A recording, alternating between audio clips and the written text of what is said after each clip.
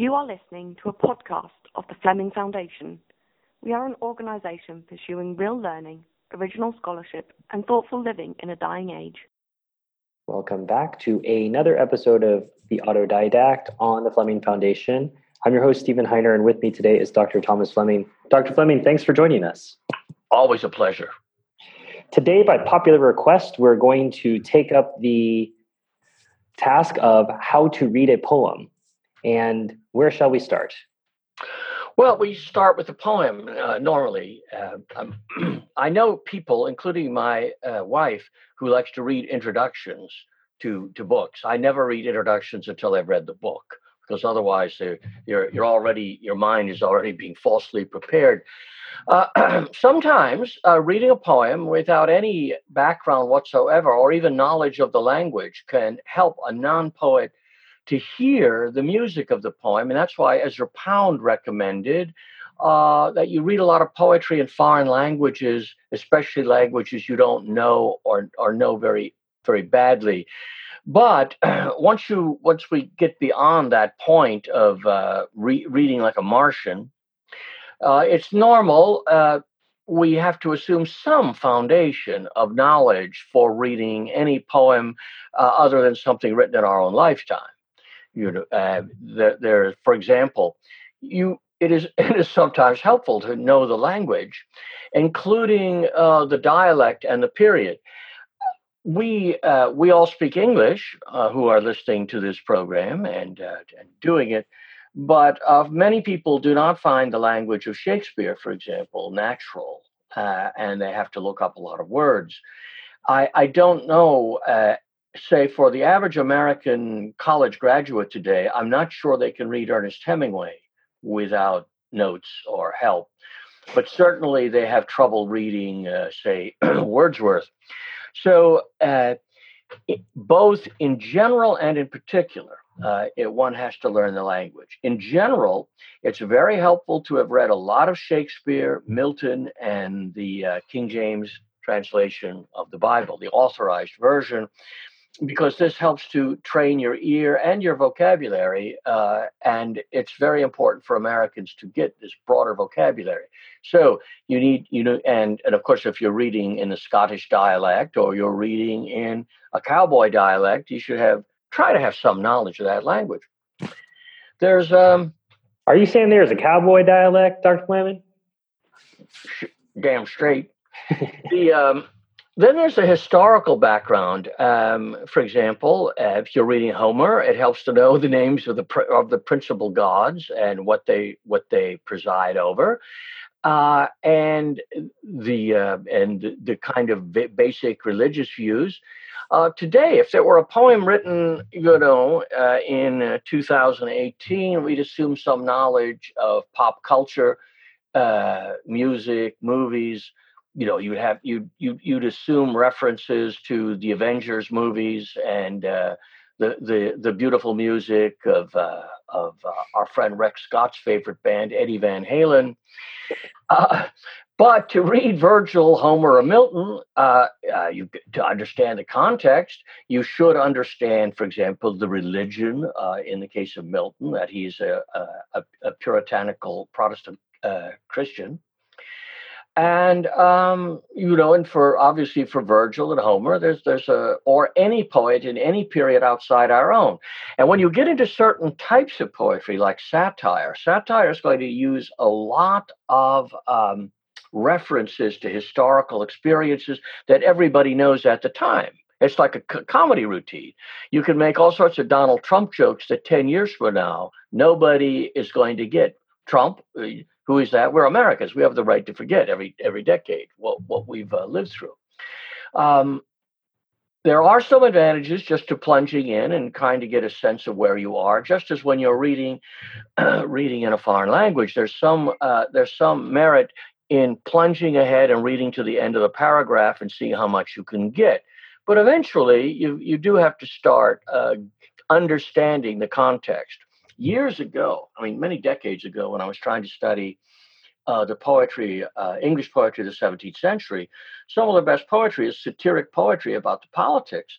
And you have to study a lot to understand Absalom and Achitophel, Dryden's great satiric masterpiece, you have to understand who's plotting against whom and doing what in the period. So so context, background, language are helpful, but you mustn't let them get in your way. It's like there are aspects of poetry which are simply musical, and you can hear the beauty before you necessarily understand all the words and what they mean. Well, I mean, I think you've alluded to this in other episodes of other shows before, Dr. Fleming, but I think what you're saying is you're going to get as much as you bring to it, right? So, and you're still capable of getting something even if you don't necessarily bring anything to it. But the more you bring, the more you can get. That's exactly right. And one of the things I used to write obsessively about this when I was a young man because I hate literary criticism. By criticism, I don't mean people who develop fine faculties and tell you what is good writing and what is bad writing, but literary hermeneutics, where you treat a novel or a poem of Wordsworth as if it were holy writ, and then you have to tease out of it what the author would have said had he only been as clever as the critic is. And so people will read a poem, say some just a straightforward poem. The world is too much with us, late and soon. And before long, the critics get this poem, and it goes off into outer space. I used to say, this is maybe a little off color, but that a relationship between the poet and his readers is that it's a relationship of love and affection, whereas the critic enters, it becomes an obscene ménage à trois. And the critic has no place. Don't read other people's interpretation unless you're actually having to write about it, and then you have to grapple with it. But it's better to be wrong on your own than blindly to follow some supposed expert, because poetry is it's a question of finding your way. Like when I would take my children to cities like Rome or Paris or London or Siena or Florence, they would say, "Dad, do you know where you are?" Not really. And they'd say, well, are we lost? Yes. And it's because you never know a city until you have got lost in it and then found your way to where you're going. If you take a GPS system with you, as my friend Mark Atkins used to do, you never actually see the city. Your mind is always, your eyes are on the iPhone or the GPS system. And but learning to read maps and to see the city with your own eyes and find your way through it. This is yes, you look stupid in front of other people. I was once, after leading a guided tour of Milan, at the end of the trip, a doctor's wife presented me with a compass as a present. And I did not take it as an insult because, Milan's a big city. And but getting lost in a poem and being puzzled by it, and then one day waking up and you say, aha, that's what he meant. You can't have that if you have a ready-made interpretation that you've borrowed from a book. Right. Or if that interpretation is ironclad. I'm struggling, so I'm going to say it's an apocryphal story, but Robert Frost was sitting in the back of a lecture about one of his poems, and he remarked afterwards, well, I didn't know that's what I meant. But it seems to fit Frost, and I think it's instructive to our point here that, yes, obviously there is some benefit to be had, but why take the critic's word for it? I like your wife rather like reading introductions, but I think your point is well taken that there's already going to be an effect once you've been told of at least one opinion. You're forced to either feel favorably towards that opinion or unfavorably, and that will color the rest of your reading. It also depends on who writes the introduction. For example, if you're reading Johnson's Lives of the Poets, Johnson giving you an introduction to a poet that he loves, and Johnson, that's fine. But if it's just a Joe Blow PhD from Indiana State, and who wrote a dissertation on this subject, and so he's got axes to grind, it's probably better never to read that. There are plenty of literary essayists who have something useful to say, although I usually find it better to read that introduction after I've read the book. Apologies to Professor Blow from Indiana State. Oh, gosh. Please. We would be edified if Professor Blow was one of our listeners. The text you've selected today, Dr. Fleming, is not what most people would consider a quote unquote traditional poem.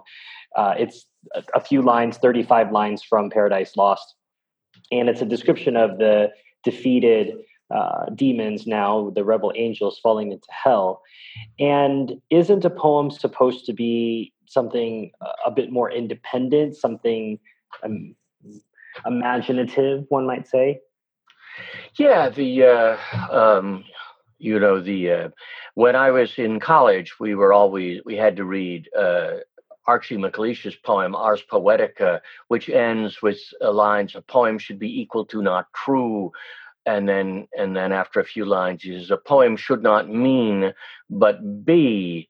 Now, that's nice. It sounds good, but obviously Archibald MacLeish was stating an argument he wants us to regard as true. So there's a bit of a contradiction here. It was a didactic attack on the didactic view of poetry. Now, it's very true that poetry you can get a little tired of poets who preach at you or are too eloquent. The great poem of Verlaine, where writing in the tradition of French poetry, which is always rhetorical. Even the most romantic French poets of the 19th century are still rhetorical. And Verlaine says, take eloquence and twist its neck. In other words, let's write about reality rather than write these structured speeches. But I'm suspicious not just of this formula, but all formulas and definitions that tell us what poetry is supposed to be.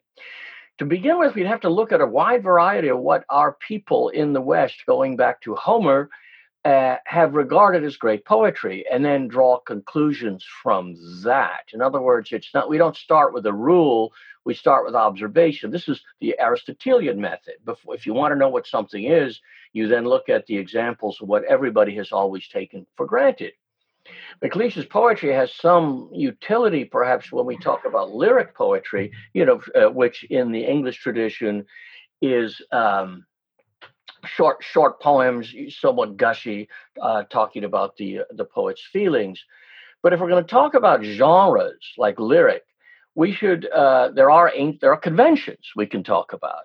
And there's epic poetry, which is, of course, a narrative, tragedy, comedy, lyric, elegiac poetry, iambic poetry, and to which the Romans, of course, added the one genre that they created, which was satire. It's not that there weren't satiric poets, but the genre of satire, conversational, talking about everything under the sun while you're poking fun, this was a specifically Roman thing. Now,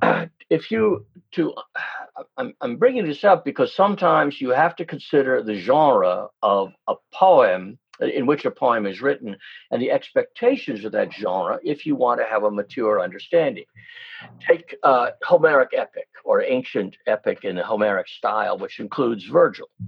It's going to be narrative.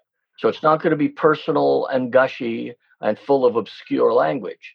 And there are going to be alternating scenes of drama and narrative on the one hand with speeches. In fact, a huge percentage of Homer and Virgil is speeches, and people forget that when they're through with it. It'll be written in a very high, grave style, which might remind us of the language of the traditional church. It's written in the Greek case. It's written in a very specific language, in a dialect called Epic Ionic, which the Ionic dialect is one of the main dialects of Greek, but the epic version of it incorporates older forms, like from the Aeolic dialect and from even probably the old Mycenaean Bronze Age language. So when you start, if you start reading a few lines of Homer, you begin to say, this is not in the Attic Greek, of Plato or Xenophon. This is different. Satiric let me go back. Tragedy, for example, was written in mixed dialects. The conversation, the dialogue, was written in basically the Attic version of Ionic Greek, that is the language spoken in Athens, and it was written in iambic meter, basically 4 double iambs. Three double iambs. And then, however, the lyric passages, the sung passages, were written in one or another version of Dorian Greek, and they sound quite different. They look quite different on the page. So, in other words, there are conventions. There are conventions of tone. There are conventions of dialect. There are conventions of construction. There's nothing that's rich or complicated in English, but there are conventions that remain which distinguish one genre from another. If you're writing satire or humorous verse in general, it's written often in a lower tone, unless you're Dryden. But a lot of satire is written even with some obscene language. It often takes an invective, mocking tone, a looser approach to rhythm. Again, that's not true of Dryden and Pope, but it's true of a lot of satire. And they're always more conventional than other genres. So these are some of the things that you have to keep in mind. Well, and as you were mentioning the dialects, Dr. Fleming, I couldn't help but think if they're Ionic dialects and Doric, were they're Corinthian, or I just have the columns are getting mixed with the dialects here. But yes, well, actually, the Corinthians spoke a form of Dorian Greek, so they would have been at home in the literary Dorian. But say Spartans and Corinthians and Argives who spoke Dorian Greek at home. The greatest poet in Greek, for all of them, was Homer, writing in a dialect much closer to the Ionians and very different from the Dorians. So, but you had to grow up knowing these things, and so you grew up knowing several Greek dialects. Hmm. Well, so keeping dialects in mind, keeping genre in mind, it's important. But how far should we go? Well, in English, I don't think we should go very far initially. As you become a more and more mature reader of poetry, then you want to look into these things. But really, what you want is to bear in mind, though, that if you're reading Pope's Iliad, it's going to have a lofty style, and it's going to have a certain structure and things, and you can't expect it to read like, say, Philip Larkin. It's not just going to be everyday common speech or W.H. Auden. So, but in the beginning, I wouldn't go too far. You don't want to be studious. You don't want to treat poetry as if it's sociology, something you have to study because you're supposed to know it, even though it really has nothing to tell you. So, what should we be on the lookout for in Paradise Lost as we are English speakers? Well, first of all, it is an epic. That is, it's the story of man's disobedience to God and what happens as a result of Adam and Eve's disobedience. So we're going to be dealing with very lofty characters. Even the evil character, even Satan, is a very lofty character. And Adam and Eve have even in their lovemaking scenes, Adam and Eve are very dignified and larger than life. It's written in a grave tone, very Latinate diction. If say a writer today would be writing about 40% in, say, using Latin and French words based. Milton is going to be more like 80% or 90%, apart from words like and and thee. It'll have a narrative. It'll have description. It'll have dialogue. And we mustn't expect it to be full of what the English teachers like to call imagery. If you go to a high school or college English class, they talk a lot about similes, metaphors, imagery, as if that is the basis of poetry. It is not. It is among the ornaments of poetry, and it can be very powerful and very persuasive. But you mustn't confuse imagery with poetry. So, for example, if somebody writes gaudy prose today, somebody will say that's very poetic. No, it's just gaudy prose, and so it's important to understand that in epic poetry, you're not going to find a lot of simile, which reminds me of Ogden Nash's famous lines. One thing most modern poets would be better for is a more restricted use of simile and metaphor. And I heartily endorse that.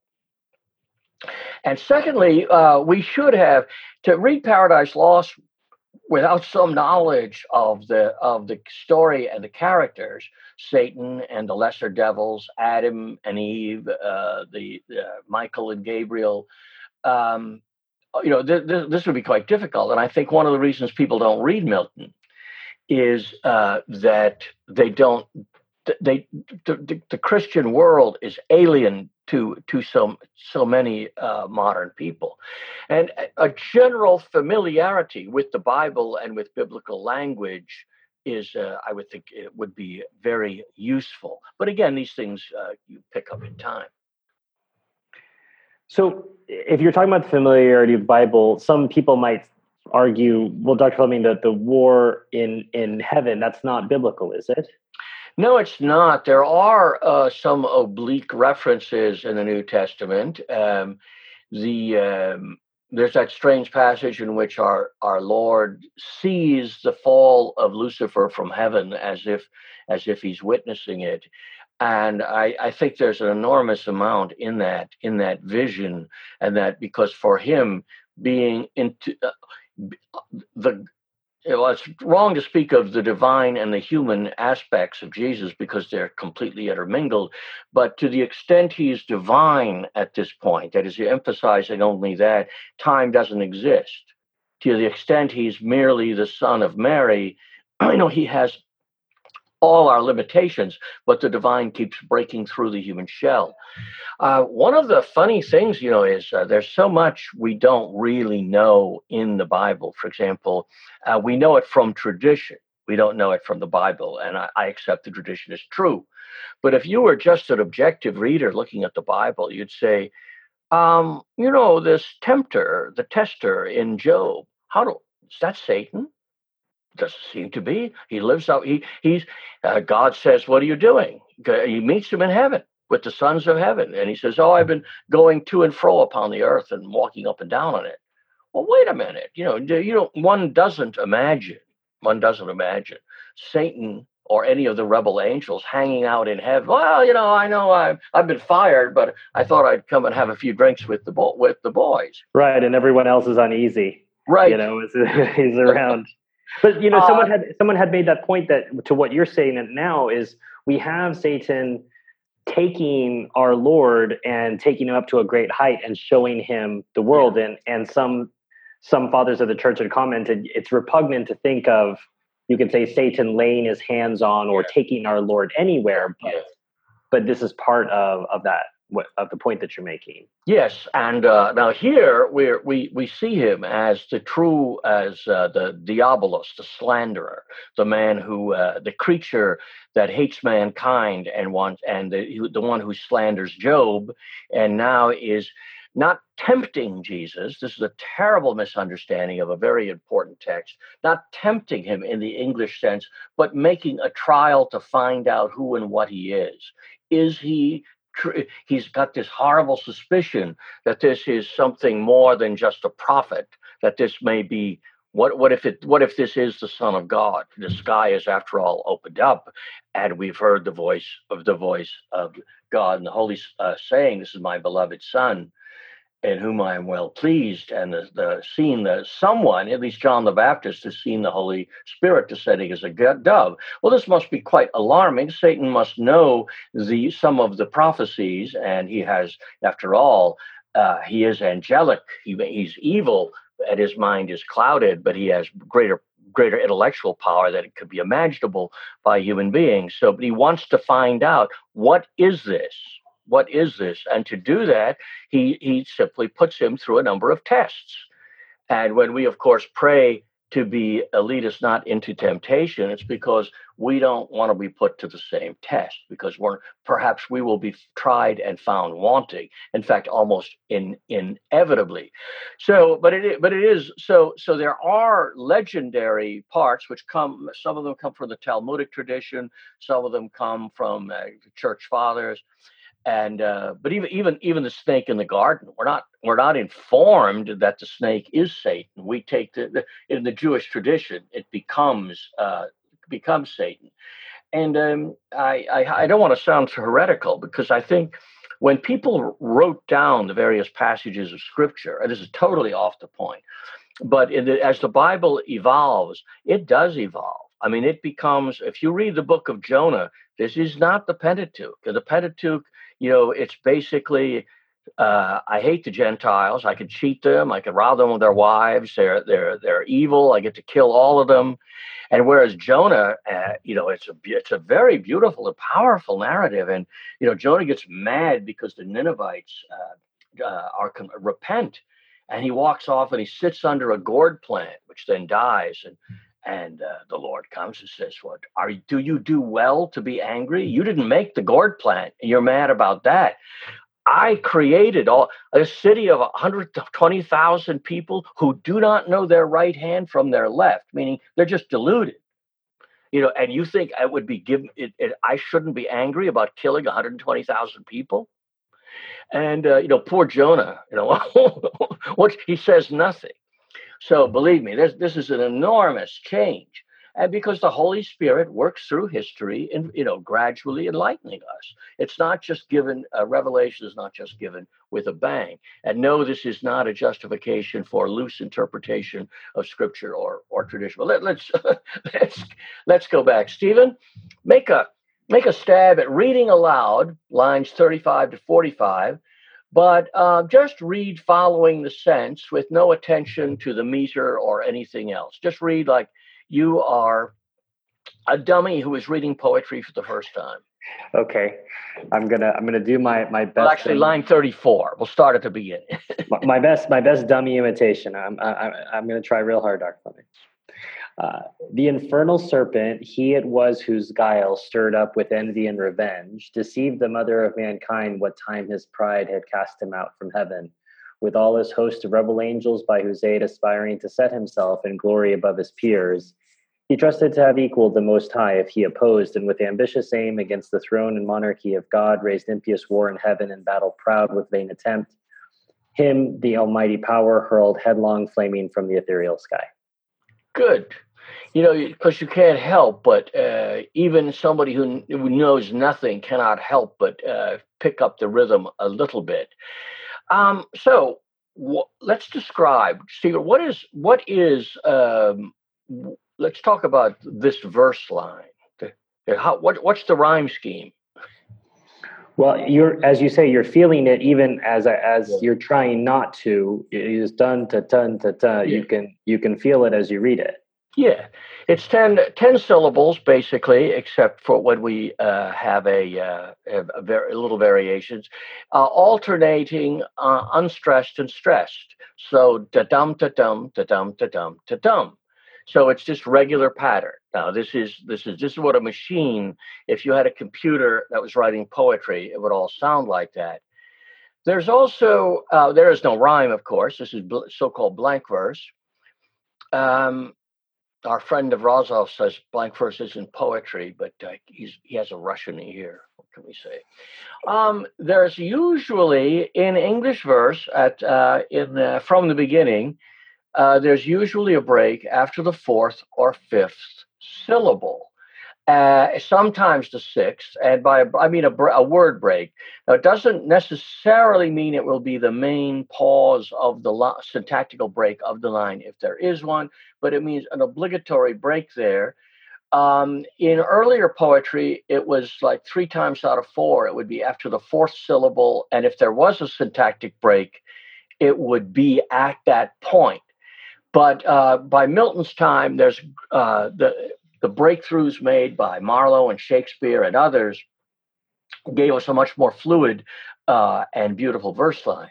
So the infernal serpent, that's after the fifth syllable. He it was whose guile stirred up with envy, again fifth, the mother of.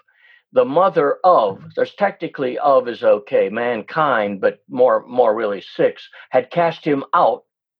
From heaven, fourth of rebel angels, 5th, to set himself, 4, he trusted to, 4, if he opposed, 4, against the throne, 4, raised impious war, 4. So you see the point. So it's 4, 5 and 4 are the dominant breaks of the line, and so the line is arranged around that. If we were really going to get heavy into analyzing the sound of English verse, we could say a lot about how you can arrange certain effects taking advantage of this, but we're not going to talk about that. The easiest lines to analyze are perhaps lines 39 to 42. To set himself in glory above his peers, he trusted to have equaled the Most High if he opposed and with ambitious aim against the throne and monarchy of God raised but see, so these are lines where there's hardly anything to worry about. However, so now try to read these same 10 lines as if you were a computer that hadn't learned his versification very well. So if there are mistakes, make the mistakes. Okay. To set himself in glory above his peers, he trusted to have equaled the Most High if he opposed and with ambitious aim against the throne and monarchy of God.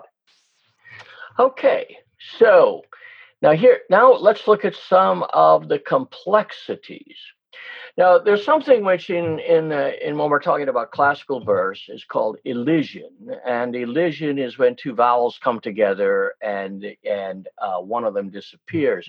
In English, it's very restricted, but one of the most common elisions, that is where you lose the value of a syllable, is the word "the" before an unaccented syllable beginning with a vowel. It's not supposed to work if the syllable is accented, though there are crude satirists of the late 16th and early 17th century who do that, but that basically gets eliminated. So you don't say the infernal serpent, he it was whose guile.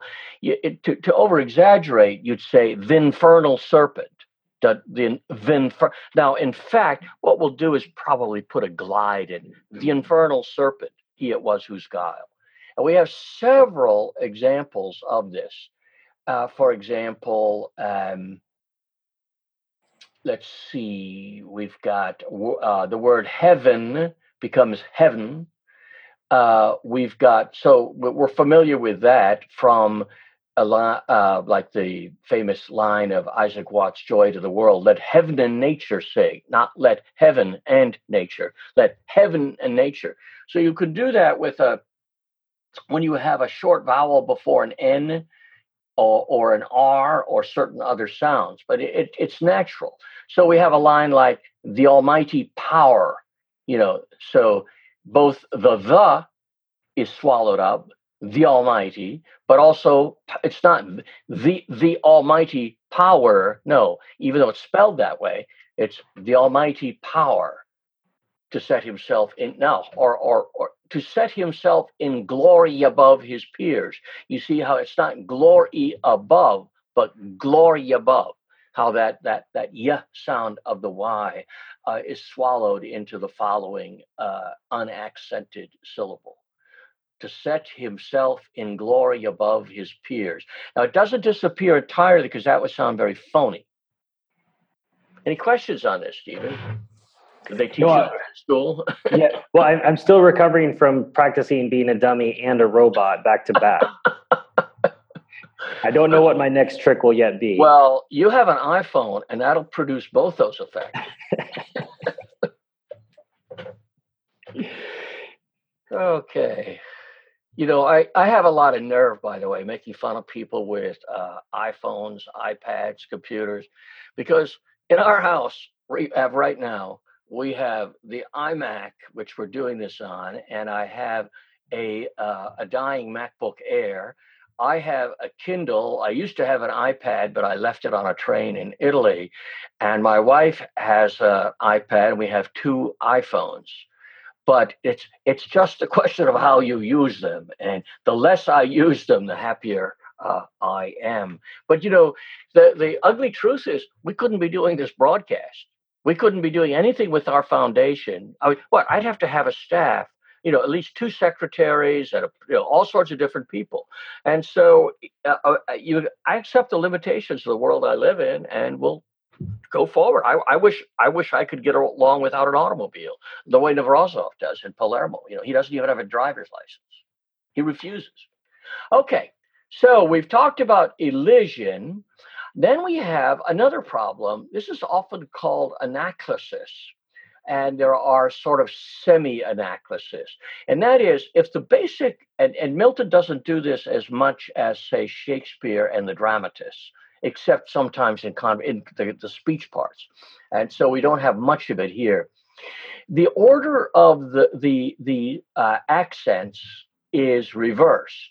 So instead of saying ta-tum at the beginning of the line, the infernal serpent stirred up with envy, the mother of, you can reverse it and to make what is sometimes called a choriamb, dum ta ta dum. Now, Milton is very clever about this. And what he does typically is he uses two monosyllables, because with two monosyllables, the ictus, or the verse accent, can go on either syllable. So if you take line 2, stirred up. Well, stirred, it could be stirred up with envy or stirred up with envy. I think that would be a more natural way of saying it in English, because stirred is a heavier syllable. It takes a little longer to say, so it tends to dominate. Had cast. We have all of these two short syllables in a row. That with, mixed with.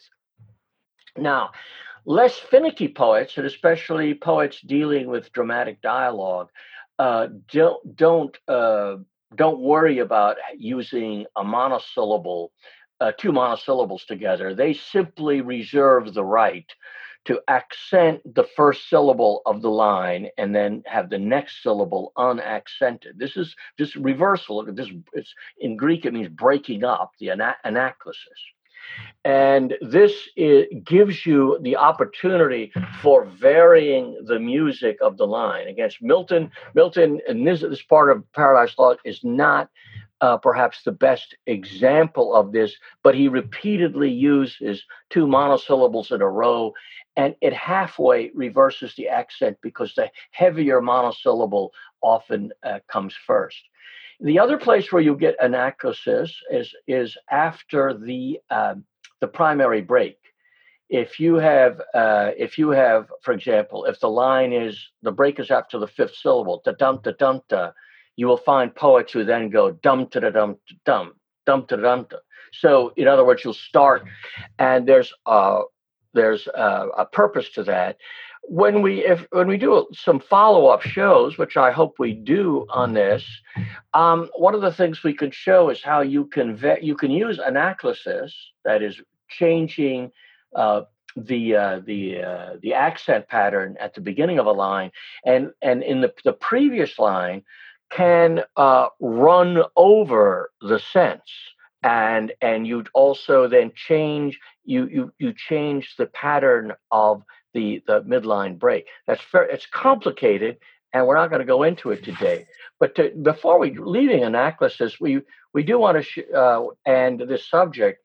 Most of these lines are more or less end stopped. In other words, there's a major sense pause at the end of the line. The infernal serpent, he it was whose guile, comma, stirred up with envy and revenge, but here deceived the mother of mankind. But more, there's usually not just a word break, but some sort of sense break. And when you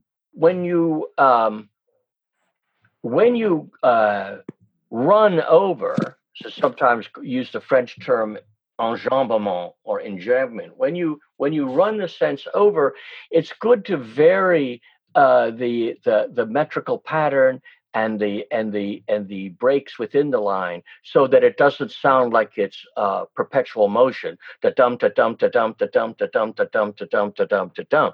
So start up with envy and revenge. Pause. Deceived the mother of mankind. And notice how that line, the mother, what you hear is the mother of mankind. And in other words, the pause comes late. so this is one of the things to watch for. We'll talk more about this. Other poets work this much longer, much harder. Okay, so enough for that. Let's talk about the music of verse. If we were in freshman English class or sophomore English, one of the things they would talk about is alliteration. English is very strong on alliteration. That is, repeating the consonant, uh, uh, beginning a word with the same consonants. Milton doesn't use as much alliteration as some poets. So in Anglo-Saxon poetry, alliteration is one of the dominant aspects of the verse. But as you later on, it's used either more for humorous effect or for having something really descriptive. We do have it here, though. For example, hurled headlong. You see, again, the repetition of the H sound, or both both of lost happiness and lasting pain. So the two adjectives, lost and lasting, beginning with L, and then they parallel, of course, happiness and pain. So this is so alliteration, the repetition of especially of the initial sound. There can be other forms of alliteration, but what you often see is the initial letter. Any question, comment? I'm furiously taking notes, Dr. Fleming, as I'm sure our listeners are. Yeah, the listeners who haven't turned off by now, yeah. More complicated than alliteration is the question of assonance. Assonance refers to the repetition of vowels. Normally, in textbooks, they talk about the repetition of the same or a similar vowel. And while it's true that all vowels theoretically might count the same, English is a stressed language. It comes out of Anglo-Saxon, as opposed to French, which has some stress. There tends to be a stress on the last syllable of a word, but French is more the sentence has its own development of accent, and really it's much less important in French than it is to English. So in English, the stressed vowels carry the melody. Now, Milton is a master, and his use of assonance is a very important aspect of what is sometimes described as Milton's organ tones. In other words, he's got these rolling, beautiful sounds that come out of him. And so we have a line like, against the throne and monarchy of God. Oh, oh, ah. So you see those that the repetition of those O vowels, or confounded though immortal, but his doom. So slight variations on O, U vowels. Now these O vowels are open. That is, if you're a linguist, that is your mouth pronounces O, and the other big O vowel is ah, and then U, and or O, and they are formed somewhat the same way in the mouth. And these sounds are regarded as noble and magnificent. And so when you want to have magnificent lines, confounded though immortal, but his doom, you see, monarchy of God. These are elevating lines. Well, and as you're walking us through these, Dr. Fleming, I can't help but think of some of the tongue twisters of various languages that people like to engage in. If Peter Piper picked a pack of pickled peppers, yes. That part of that, as you feel your mouth go through that exercise, is a forcing of your mouth to obey what your brain knows. That's right. And as you're taking us through this confounded though, and hopefully our listeners are repeating along with you. Hopefully they can observe their mouth and see how it's reacting to what's being said, and that is part of the enjoyment of it, the delight. Again, as a native speaker is going to have that experience in starker relief, because they're able to feel those surfaces as you're taking us through them. Yeah, but of course, Peter Piper picked a peck of pickled peppers is an outstanding example of alliteration, where every word begins with the P sound. It is helpful. One of the things helpful in learning the sound of poetry, as I said earlier, as Sir Pound recommends, to read poetry in a foreign language. I think in my case, the poets who most influenced my ear were, on the one hand, the lyric poet Pindar, but then the French poets Baudelaire and his disciples. When Baudelaire writes lines like his famous sonnet, Il est amer et doux pendant les nuits d'hiver d'écouter près du feu qui palpite et qui fume les souvenirs lointains lentement s'élever au bruit d'un carillon qui chante dans la brume. I mean, this is music. This is music at the level of Mozart and Haydn. And reading Baudelaire over and over, your ear, if you eventually you hear les souvenirs lointains lentement, the modulation from lointain to lentement. It's once your ear begins to hear this, it's quite marvelous. Now, so the open vowels o, a, u give you magnificence. The short vowels e, a, I give you speed, lightness, and quickness. And so one of the things you want to do is to be able to, if you're describing a butterfly flitting through the air, you're not going to use big, heavy o, a, and u vowels. You will, anytime you're trying to suggest lightness, and I'm not saying any kind of really crude onomatopoesis. It's not just like you're really imitating the sound, but rather you're suggestive. It's under the surface. You would use these really short vowels. Now, an important, and I would say more important than assonance, is the vowel melody, the vocalic melody, which is created by alternating different vowel sounds. And this is very hard to study. You can see an or o, a, u, o. Yes, I get that. That's easy. But when you start talking about constructing more varied melodies, it becomes more difficult. But for example, to set himself in glory above his peers, notice the glory again, we have to swallow that. So if we just hear the dominant vowels, e, o, e. You see, so we begin with two short s, then we go to two o vowels, and then end with this English vowel e, peers. And we could go through all of Milton. We could spend 12 hours, and you have to look at each instance. But you can begin to train your ear. Now, what I did as a dopey kid, 17, 18, 19, I did terrible, stupid things. I would establish a vowel pattern, and then write a poem based on the music of and so I would have to pick words to match the vowel pattern I had decided was beautiful based on my study of Greek and Latin and French poetry. Now, obviously, that is no way to write poetry but it did train my ear to a keenness which I don't think I would have otherwise.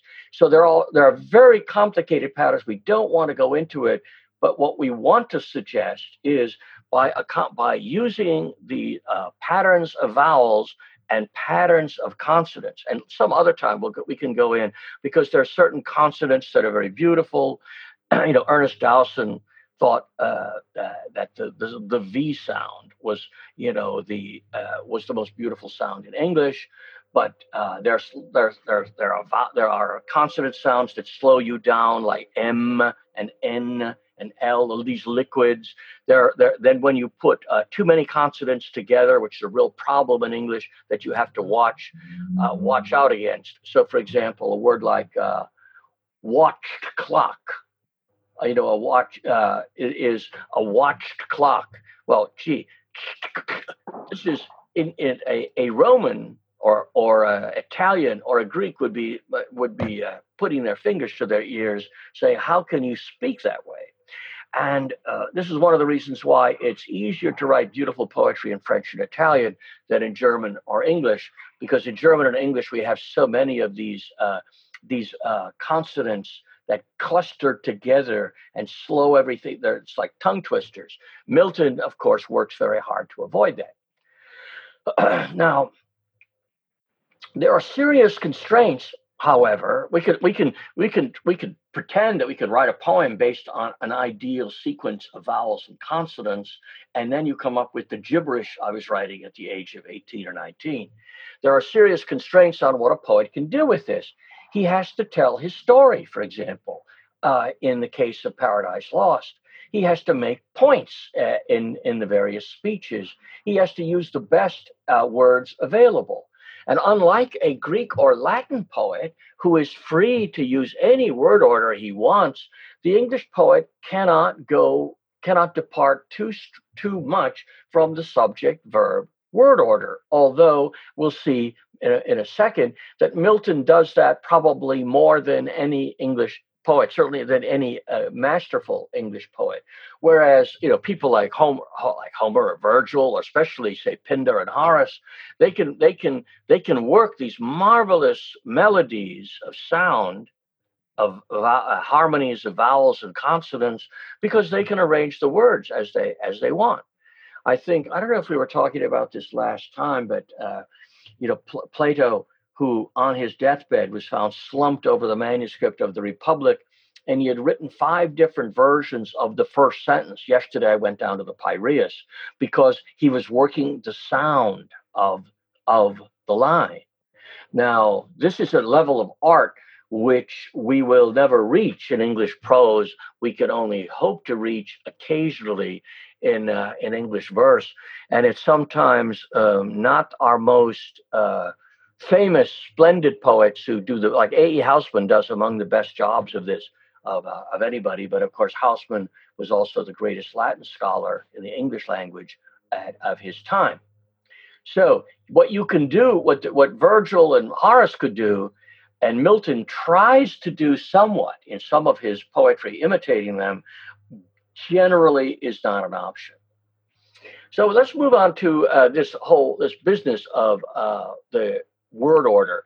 Milton, in order to make his poem, the description more dramatic, more effective, more abrupt, sometimes more powerful, he will use an altered word order that you have to begin to study and hear.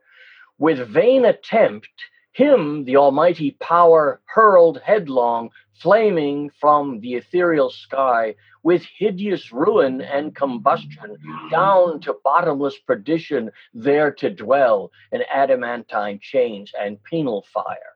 Now, this is not a sentence you could, even if you straightened out the word choice, this is not a sentence whose word order would be possible in modern English, especially beginning with the unstressed pronoun, him, and putting a stress on it. With vain attempt, him the almighty power hurled headlong, flaming from the edge, etc. So this is the sort of thing which, even in this passage, we can see. And by the way, I left out in adamantine chains and penal fire, and then we go back to the him who durst defy the omnipotent to arms. In other words, the him and the one who defies the flight of the fall of Satan through the heaven when he is struck by Michael. It's particularly effective and powerful. And then this is a very famous line. It's an imitation, of course, from the ancients. 9 times the space that measures day and night, to mortal men he with his horrid crew lay vanquished, rolling in the fiery gulf, confounded though immortal. But his doom reserved him to more wrath, for now the thought both of lost happiness and lasting pain torments him. Round he throws his baleful eyes, mixed that witnessed huge affliction and dismay, mixed with obdurate pride and steadfast hate. So the rhetoric of Milton in his both descriptions and especially in his speeches, he was well trained in both the stylistic aspects, but also the organizational aspects of Greek rhetoric. And you could learn a lot about writing campaign speeches by studying the structure of Miltonic dialogue. So, any questions on this? No, I think you're very much enlarging these lines for our listeners, Dr. I mean, I think that's underlining the point for this episode. Okay. Well, we don't want to belabor it too much. One thing, usually, if you had a book like a college textbook, a pretty good one, like for example, there was one called Sound and Sense, used back 50 years ago. They would, when in analyzing poetry, they usually stuck to things like imagery, metaphors, similes, the language, the style, and all of that. And unfortunately, that doesn't get you too far with Milton. For example, Milton in this passage, he does use some extended similes in Paradise Lost and in the epic fashion, because like in Homer, just as a shepherd, tending his flocks, when he sees a lion appear, and goes on, so did these soldiers retreat from the powerful Ajax or whatever. This kind of thing is typical of epic, and Milton imitates it. But the kinds of beautiful metaphors and images you get, especially from the Romantic poets until the present, this is not a primary concern for a poet like Milton, although it is in Shakespeare.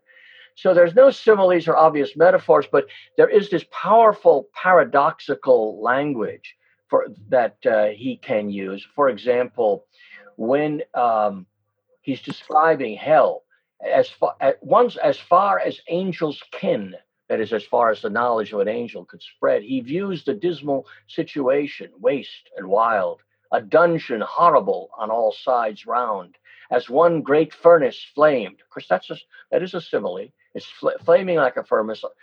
Yet from those flames no light, but rather darkness visible, served only to discover sights of woe. By the way, the word discover typically in older English does not mean that Columbus discovered America, but to uncover, to reveal. So no light but darkness visible was so powerful and a line, and so challenging to a rational mind, that the great Richard Bentley, one of the greatest classical scholars in the English tradition, and Bentley had this theory that Milton dictated the poem because he was blind, he dictated the poem to his dumb daughters, and that they inserted things which they misheard. And so Bentley amended the line to no light but conspicuous gloom, which is a perfectly rational, intelligent line, but Bentley sort of missed the point. Now, I know somebody wrote a book on justifying Bentley's work on Milton. In fact, there is a lot of good in it, but really, if you are deaf to one of the most powerful lines in English poetry, perhaps you're knocking on the wrong door and barking up the wrong tree. Well, why don't we finish now that we've talked about it, and we've talked about assonance, alliteration, anaclasis, the pattern of pauses within the line, rhetorical inversions of subject and object, etc.